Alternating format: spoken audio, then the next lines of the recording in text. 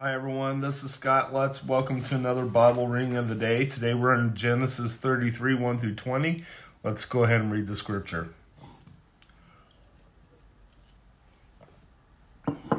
Jacob meets Esau.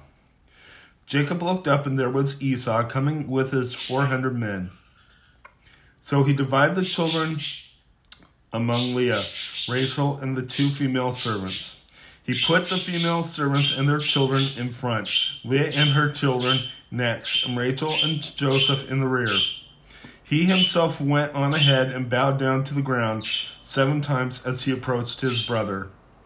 But Esau ran to meet Jacob and embraced him. He threw his arms around his neck and kissed him, and they wept. Then Esau looked up and saw the women and children. "Who are these with you?" he asked. Jacob answered, "They are the children God has graciously given your servant." Then the female servants and their children approached and bowed down. Next, Leah and her children came and bowed down. Last of all came Joseph and Rachel. They too bowed down. Esau asked, "What's the meaning of all these flocks and herds I met?" "To find favor in your eyes, my lord," he said. But Esau said, "I already had plenty, my brother. Keep what you have for yourself." "No, please," said Jacob. "If I have found favor in your eyes, accept this gift from me. For to see your face is like seeing the face of God, now that you have received me favorably. Please accept the present that was brought to you, for God has been gracious to me, and I have all I need."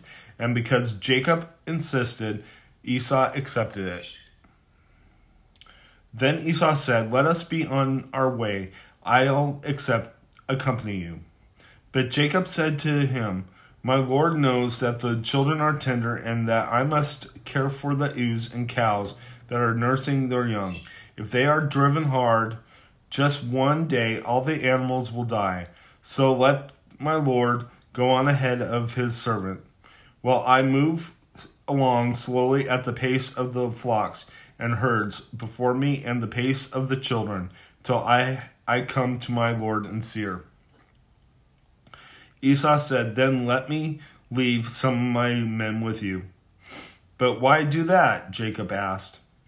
"Just let me find favor in the eyes of my Lord." So that day Esau started on his way back to Seir.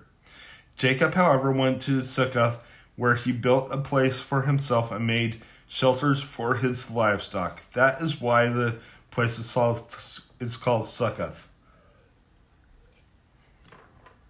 After Jacob came from Padan Aram, he arrived safely at the city of Shechem in Canaan and camped within sight of the city. For 100 pieces of silver he bought from the sons of Hamor, the father of Shechem, the plot of ground where he pitched his tent. There he set up an altar and called it El Elohi Roy. Let's go ahead and close in prayer. Lord God, I just lift you up. I thank you for who you are. I ask, Lord, that you be with us, watch over us, I pray. Thank you for showing us that how you constructed your nation of Israel. In Jesus' name, amen. God bless you. Have a wonderful day.